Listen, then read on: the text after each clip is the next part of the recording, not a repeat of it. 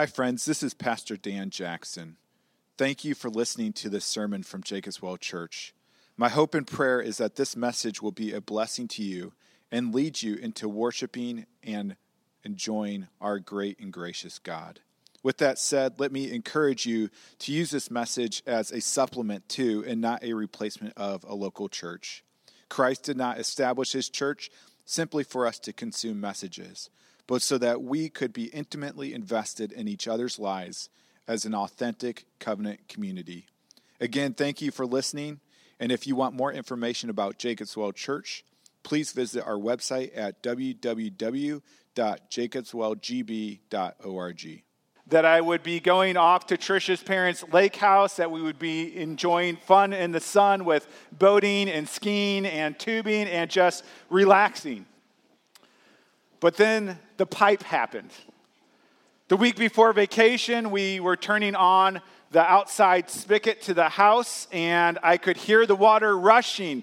And so I ran outside to see if the faucet was on, and sure enough, there was a little bit of water trickling out of the hose, but not a whole lot. And so I tried to unravel the hose more, get all the kinks out to see if I could get the water flowing. Well, I pulled it all straight, and the water was still just trickling out.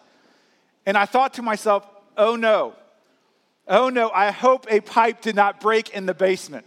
And so I ran back in, and as I was coming in the front door, my wife yells at me, "There is water coming through the ceiling in the basement."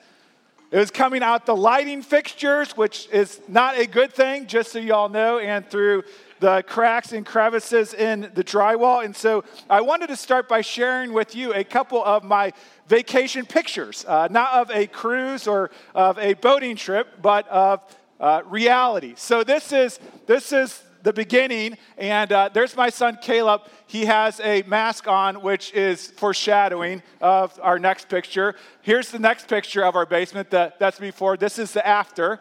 That's the after of our basement. So we ended up having to take down even the drywall to the right of that as well, because it was all covered in water and was saturated and was molding, and so we had to take it down. Now, I don't yet have a picture of the restoration because it is still in process, but that is my goal, to take this ruins and turn it into a great and fantastic restoration. Last week, Pastor Jonathan started us into the book of Nehemiah. Nehemiah is 1,000 miles away from Jerusalem, and he hears about the ruins of the walls in Jerusalem. And God lays on his heart to go and to restore these ruins. Nehemiah responds to the report of the ruined walls of Jerusalem with weeping and mourning, not only for days, but for months. And in fasting and prayer, Nehemiah goes to the Lord, saying, in verse 8 of chapter 1, he says, "Remember the word that you commanded your servant Moses, saying, if you are unfaithful, I will scatter you amongst the peoples." That's what happened. Israel rebelled against God, and so God brought his discipline on his people by bringing the empires of the world to conquer them and disperse them throughout the world. Verse 9, "But if you return to me and keep my commandments and do them," which they were starting to do, though your outcasts are in the uttermost parts of heaven, from there I will gather them and bring them to the place that I have chosen to make my name dwell there, which is Jerusalem. And so God has already started returning waves of Jews home to the promised land. And now Nehemiah goes to petition God to bring him back, to help rebuild the walls of Jerusalem. So let's start into today's passage. I actually want to back up one verse, start with verse 11 of chapter 1, and then we'll just start by reading through verse 4 of chapter 2. So this is Nehemiah speaking in Nehemiah 1, verse 11. He says, "O Lord, let your ear be attentive to the prayer of your servant and to the prayer of your servants who delight to fear your name, and give success to your servant today, and grant him mercy in the sight of this man. Now I was cupbearer to the king." Chapter 2, verse 1. "In the month of Nisan," this is 4 months after Nehemiah receives the initial report of the condition of the walls in Jerusalem. In the month of Nisan, in the 20th year of King Artaxerxes, where wine was before him, I took up the wine and gave it to the king. No, I had not been sad in his presence. And the king said to me, why is your face sad, seeing you are not sick? This is nothing but sadness of the heart. Then I was very much afraid. I said to the king, let the king live forever. Why should my face be sad when the city, the place of my father's graves, lies in ruins, and its gates have been destroyed by fire? Let's pray. Lord God, my hope today is that you would give us your heart for the brokenness in the world. Your heart for the ruins that are spread throughout humanity because of our own sin and rebellion. Give us your heart of grieving and mourning and longing. And Lord, give us courage and strength to pursue the restoration of the world that you are actively accomplishing in your creation. And we pray this in Jesus' name. Amen. When the water started pouring in my basement and Trish and I were down there with a shop vac trying to clean it up, I remember turning to her and saying, well, now I know what I'm going to be doing on vacation. I didn't say it with a smile at that time, just to be clear. But I was sad. I was sad not for good reasons, honestly, for selfish reasons. I was sad because I knew that my schedule was going to change, that I wasn't going to rest and relax like I hoped for. I wasn't going to be able to go boating, and I knew this was going to be expensive, and I knew it was going to be a lot of time and energy, and so I was sad for, honestly, very selfish reasons. Nehemiah's sadness is not for selfish reasons, but for selfless reasons. It was a godly sorrow. Nehemiah's sadness of the heart, which is how the king terms it, was because the walls of Jerusalem were a big deal for the people of God and for the glory of God. If you remember, the land of Canaan was a promised land that the Lord God promised to his people. It was a place where they would receive his blessings, a land flowing with milk and honey, but also a place that would display the glory of God to the world around them.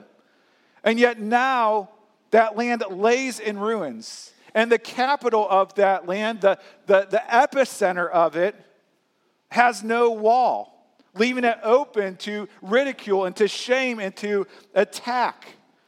It's kind of like if you had a house with no doors. Could you imagine having a house with no doors? How comfortable would you be sleeping in that house at night? Not very comfortable, would you? You probably wouldn't decorate it with fancy items because you'd be afraid someone would come in and steal those items. In the same way, Jerusalem was an unsecure city. It was the laughingstock of the cities around them because you weren't really a city until you had walls around you for protection. But then we get to chapter 2. Again, 4 months after the original report to Nehemiah that the walls were broken down. And the king says to Nehemiah, he asks Nehemiah, his cupbearer, he says, why is your face sad, seeing you are not sick? This is nothing but sadness of the heart. And then it says Nehemiah was very afraid. Now, why would it be that Nehemiah would be afraid when the king says, why are you sad? Why would that make Nehemiah afraid? Well, there's a couple reasons. One reason is this, is that he could actually be killed for being sad around the king. It was kind of company policy that they had to be happy around the king, joyful around the king. The kings of that time had killed people for a lot less than being sad, and so Nehemiah's life was at stake, even showing his grief to the king. But despite the fear, Nehemiah lays it all out for the king. Verse 3 again, if you want to look back with me, it says, I said to the king, let the king live forever. This is showing his devotion to the king. Why should not my face be sad when the city, the place of my father's graves, lies in ruins, and its gates have been destroyed by fire? The ruins of Jerusalem broke Nehemiah's heart. Let me ask, what contemporary ruin breaks your heart? What in our world grieves you deeply? Is it the 3,000 babies aborted every day in the United States? Is it the destructiveness of alcoholism in families in Wisconsin? Is it the elderly that are often neglected in our society? Is it the children who are surrendered to foster care? Or is it the students in the local high school that don't know Jesus?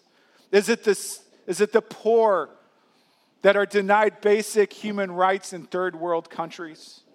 Is it the brokenness of marriages and families in our area? Is it the unreached people groups of the world? What is it that grieves you? What ruins of the world make you weep? You know, I think there are times where we try to put all of that out of sight, out of mind, at a distance so we do not have to feel it. But what Nehemiah teaches us is that God calls us to feel the brokenness and ruins of this world and to feel it deeply, and that would motivate us into actions. And so what grieves you, what ruins of this world makes you weep? Friends, no matter how massive the ruin seems, what the Bible teaches us is that God has a master plan of restoration. He's seeking to make all things new again. And what we are reminded of today is that God is not doing this on his own. God has chosen by his grace to enlist you in this grand and glorious story of redemption.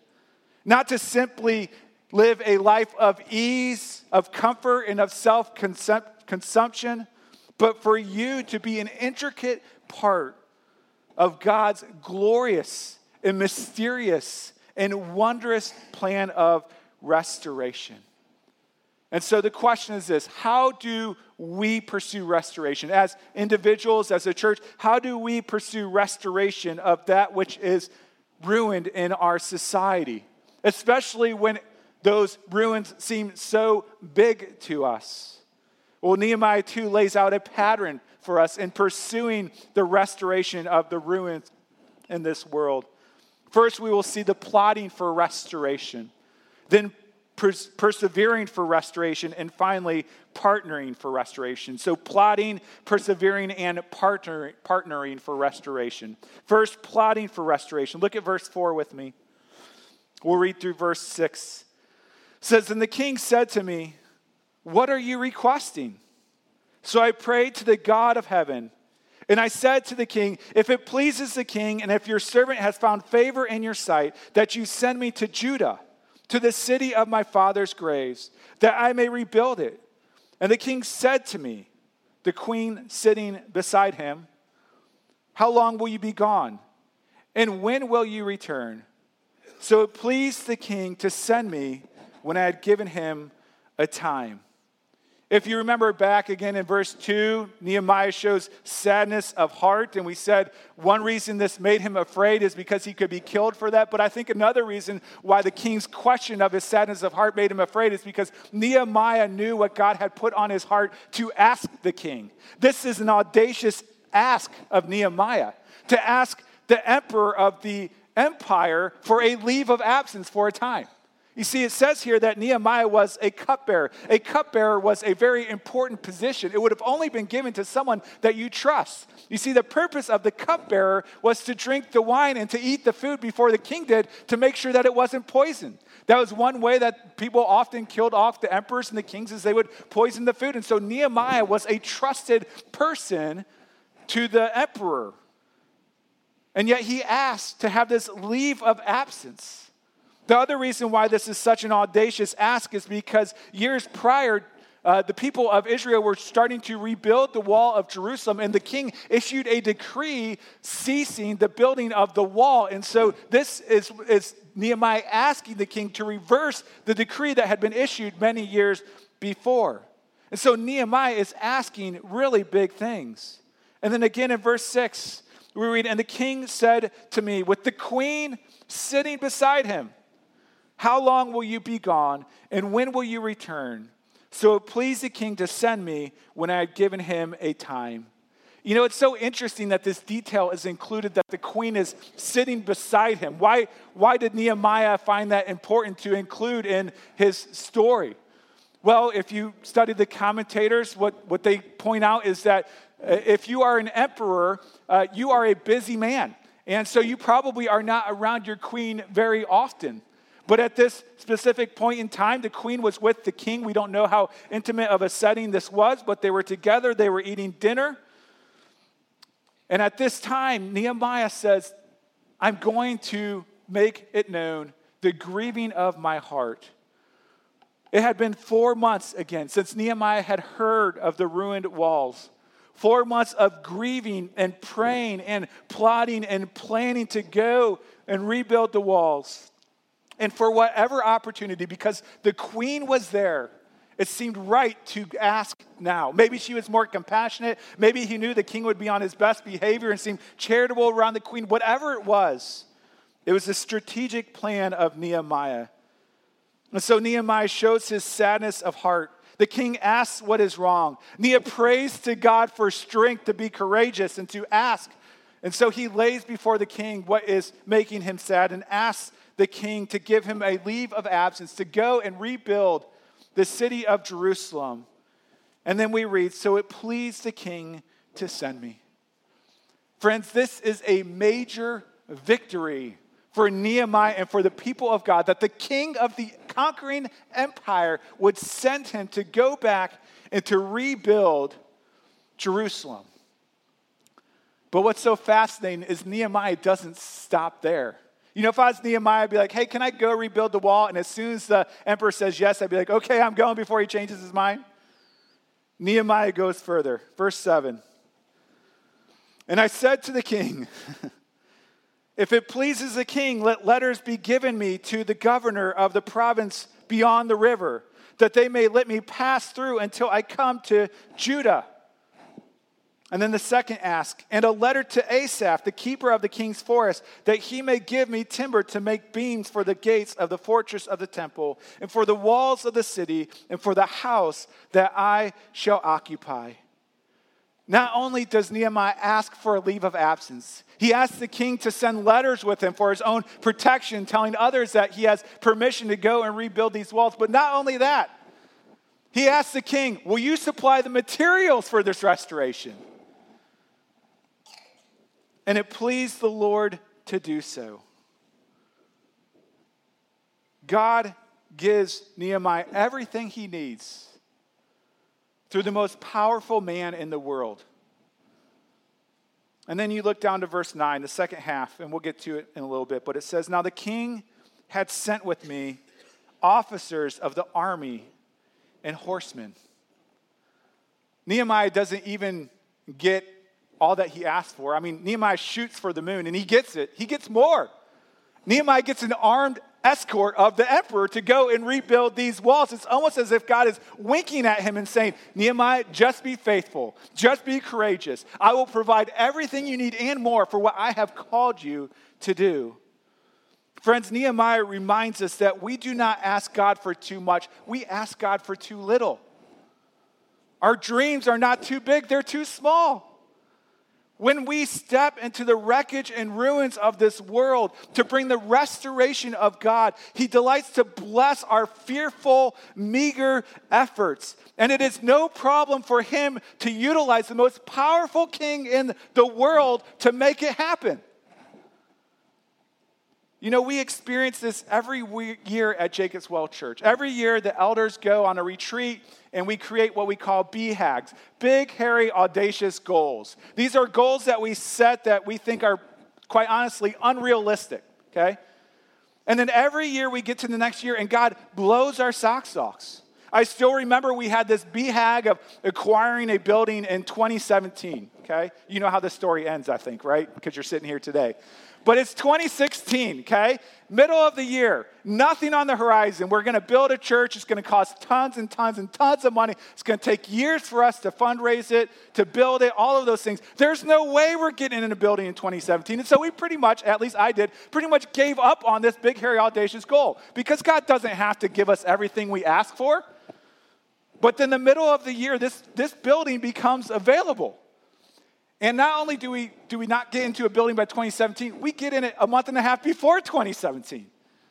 God blesses those things of restoration that he calls us to. Or you could take a goal that we had, just a few people sitting around saying, what is our goal? Well, how about we plant 2 churches in 10 years? That doesn't seem realistic. 8 years later, God has used us to daughter 2 churches, a granddaughter church, and Jason Steger, who was here last week, talked about the church that he planted, and so God has blessed our socks off. Now, with each of these, we did not just simply sit back and wait for God to do his thing. We planned, we plotted, we prayed, and God provided above and beyond what we anticipated. I'm guessing you've heard the saying, if you fail to plan, what's the next part? Plan to fail, right? There is nothing unspiritual about planning and plotting restoration in this world. Wherever your heart breaks, God is calling you to restore ruins. God is calling you to prayerfully plot and plan and pursue this calling.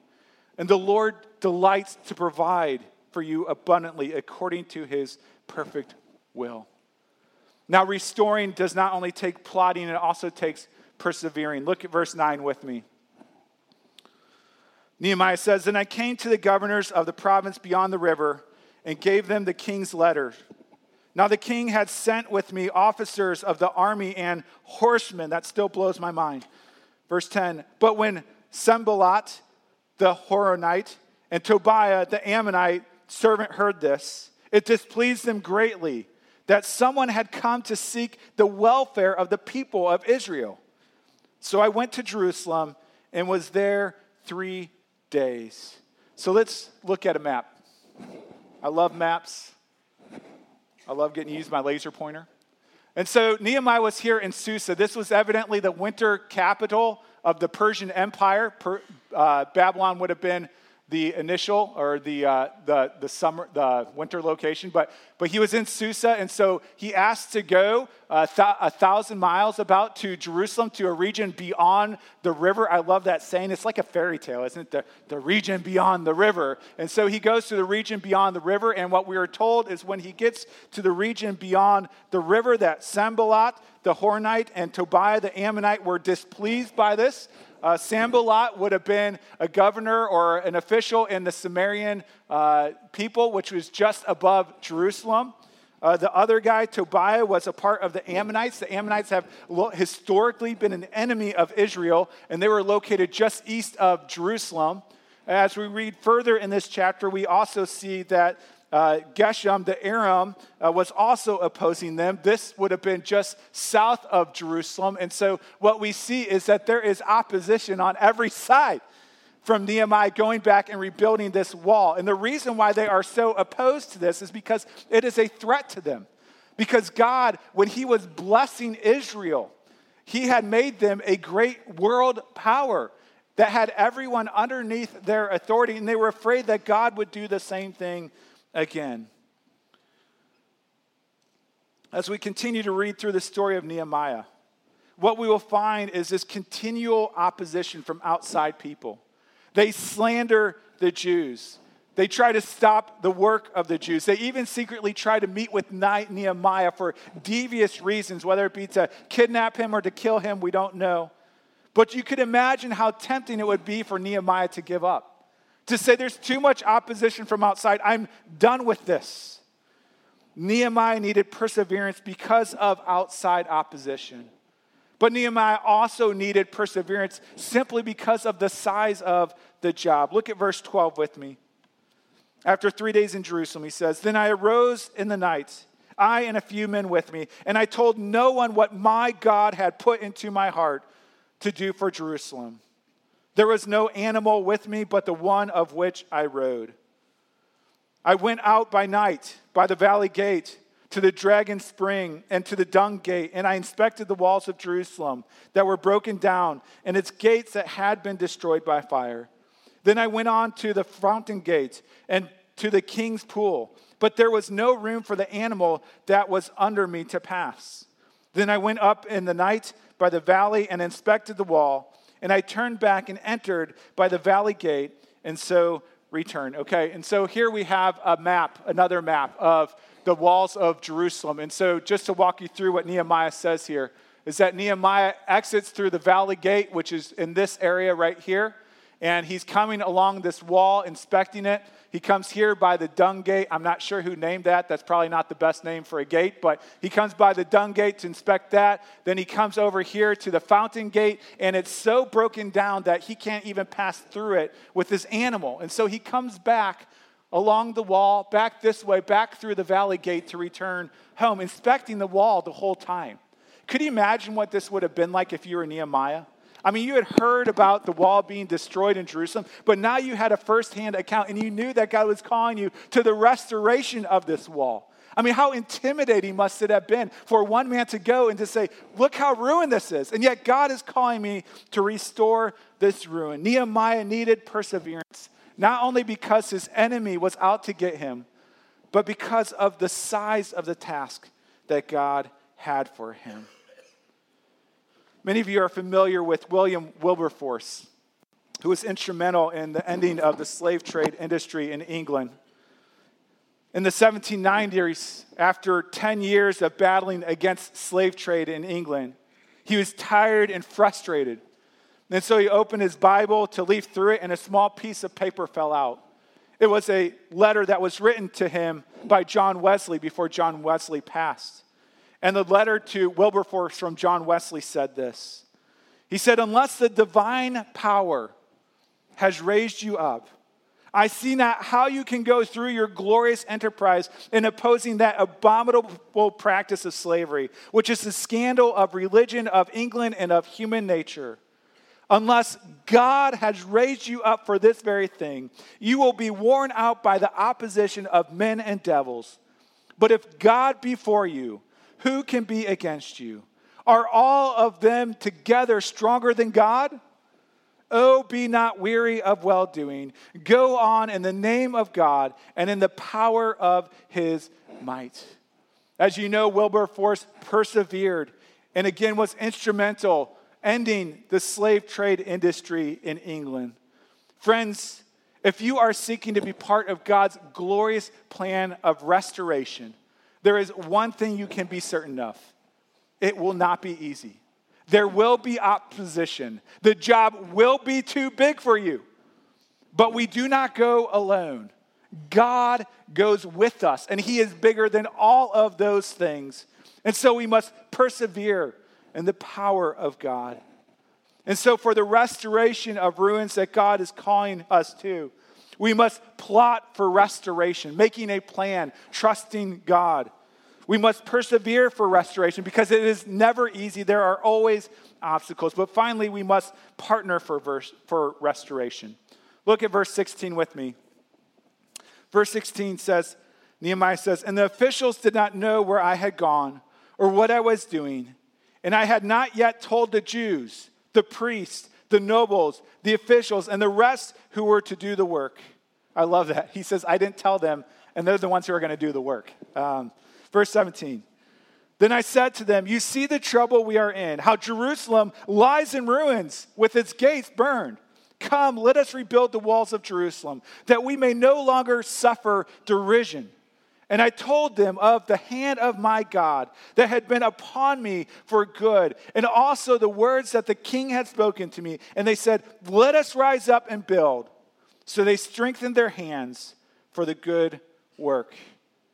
As I had mentioned, waves of Jews had been coming back to Jerusalem over the past couple decades before Nehemiah got there. They had rebuilt the temple. There were nobles there. There were priests there. There were Jews there. There were governing officials there. But the wall still laid in ruins. And it seems as if the people had become accustomed to the ruined walls. They were accustomed to not feeling safe in their own bed, accustomed to suffering and to shame and to ridicule of the peoples around them, accustomed to the brokenness in their community. And so Nehemiah reminds them that this is not the way that it is supposed to be. God is calling us towards restoration. This is our human nature, to grow accustomed to the brokenness around us, to grow accustomed to the brokenness of our families, to the brokenness of society, to the brokenness of our government, to the brokenness of our world, to grow accustomed to these things, to become indifferent towards them. But then God sends a voice saying, this is not right. This is not okay. Restoration is to be had. This is what Nehemiah's part is in this, saying, guys, what are we doing? This is not okay. This is what the Word God does to us all the time, doesn't it? I mean, we grow accustomed to our brokenness, and the Word of God speaks into us and says, that's not okay. That indwelling sin is not okay. It's slavery. God calls us sometimes to be that voice, to point out what is broken and say, this is not okay. And we cannot just leave it be. We have to pursue restoration. And so Nehemiah calls them to partner to rebuild. In verse 18, it's interesting. It says they, not Nehemiah, but they. It said, let us rise up and build. So they strengthened their hands for the work. Let us. It is a partnership. You know, the book of Nehemiah, and really the Bible as a whole, does not make much sense to an isolated, independent, cowboy Christian who wants to do things on their own. Restoration is a community effort. It is a group project. So whether you are called to be the lead in restoration like Nehemiah, or you're called to partner to be a helper like the rest of these Jews, as we will read next week, we are called to partner together for the sake of restoration. You know, as I thought about this and how to apply this to my life and to your life, I thought of it this way. What is an area of restoration that God is calling you to major in? Because I think what God's calling us to do is to major in the restoration of one area that God has put on our heart and then minor in other areas. So, for example, you take people here at Jacob's Well Church who feel like God is calling them to start Young Life because they have this passion to reach into the public schools with the good news of the gospel of Jesus Christ. So they are majoring in that. But they minor in other things. They help in children's ministry. They help with the nursing home ministry. Where has God called you to major? To lead the way, to bring partners in, to accomplish God's restoration? And where are you minoring, helping other Nehemiahs to be a part of God's restoration for the world? Our partnership with one another is vital for accomplishing the great work of restoration that God has called us to. But you know what? That's not the most important partnership we have. Verse 19 continues. It says, but when Sanballat the Horonite and Tobiah the Ammonite servant and Geshem the Arab heard of it, they jeered at us and despised us and said, what is this thing that you are doing? Are you rebelling against the king? There's the opposition again. Verse 20, then I replied to them, listen closely to this, the God of heaven will make us prosper. He's not saying, hey, we're all for this, you aren't going to stand. He says, no, the God of heaven will make us prosper. And we, his servants, will arise and build. But you have no portion or right or claim in Jerusalem. Nehemiah's ultimate hope is not the partnership of his fellow Jews, but the partnership of God. Nehemiah says, the God of heaven, he's the one who will make this prosper. Nehemiah says something similar back in verse 8. He says, and the king granted me what I asked, for the good hand of my God was upon me. This theme of the good hand of God comes throughout all of the book of Ezra. If you look at it 6 times in the book of Ezra, we read that the good hand of the Lord of God was upon Ezra, who is going to rebuild the temple, and now it is applied to Nehemiah. And this is the hope for all of those restoration projects God is calling us to. Not only that we would partner with those in Christ's body, but that the good hand of our Lord would be upon us. In 1995, Michael McKelvin, I don't know if I'm saying it correctly, but Micah, we'll just call him, was an aspiring athlete until he was involved in a near-fatal surfing accident. He was life-flighted to a Florida hospital and awoke a quadriplegic in intensive care. After years of rehab, he was able to restore his use of much of his arms and his legs. But this near-death experience shook him to the core and made him realize the brevity of life. And he says, we're not guaranteed a long life. The truth is, our time on earth is like a vapor. That's biblical language, so you know. When you realize that you are afforded an opportunity to live it differently. Through this experience, Micah sought out a more intimate relationship with God and asked God, how would you want me to live, to be Jesus to this world? And after spending time in African slums, he was rocked to the core because human suffering was no longer a statistic on a page, but it was people with names and smiles and sadness and tears. And as Micah processed this experience, he said this. He says, I felt like I came to a crossroads. I would either waste the rest of my life trying to forget what I saw or spend it trying to do something about it. So Micah was burdened. This was his wall to go and to restore the brokenness of this people group who were impoverished and did not know the gospel. And so he created this ministry called Vapor Ministries. You've probably heard us promote it. It's the run that's coming up next Saturday. But this Vapor Ministries, I think we actually have a picture of what it looks like. This Vapor Ministries is in third world countries, sharing the gospel, sharing education, sharing clean water through the platform of soccer in many cases. And the website says, since our humble beginnings, God has accomplished much. Not them, God has accomplished much. They've been faithful, but God has accomplished it. Today, Vapor is comprised of a group of dedicated people that are partnering together financially, but also on staff to continue this ministry. Their vision statement is, we exist to glorify Christ by advancing the gospel and serving the poor. Vapor Ministries began with the vision God put on one man's heart, but it drew a partnership together to fulfill it. And in 3 years of this ministry, they have opened 5 centers. This year, approximately 4,500 kids participate each week, and over 400 people have professed faith in Jesus Christ.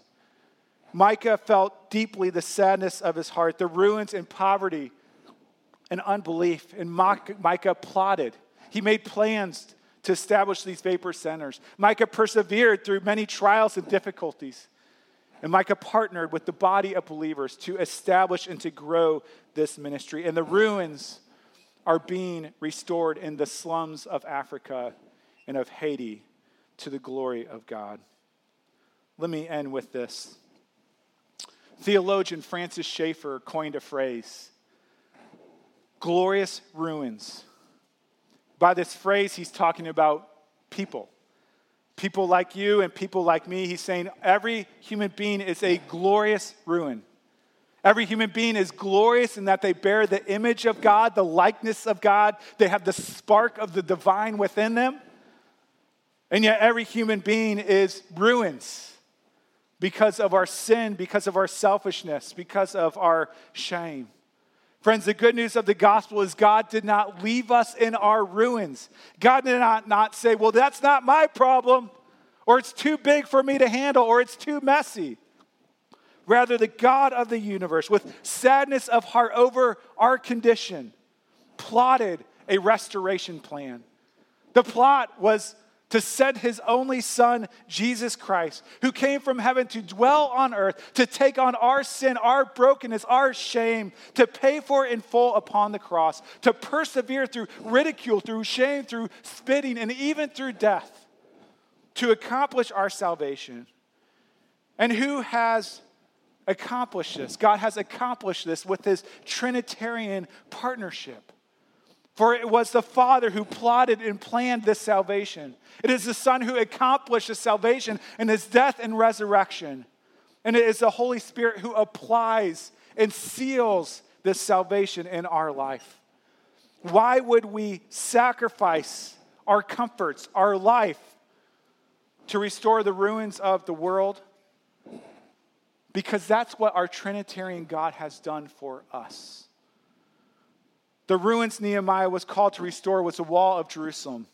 The ruins Micah was called to restore was the impoverished, unsaved people of third world countries. The ruins God has come to restore is you and me.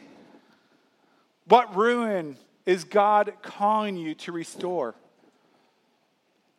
Plot, persevere, partner, and may the good hand of our Lord be upon you. Let's pray.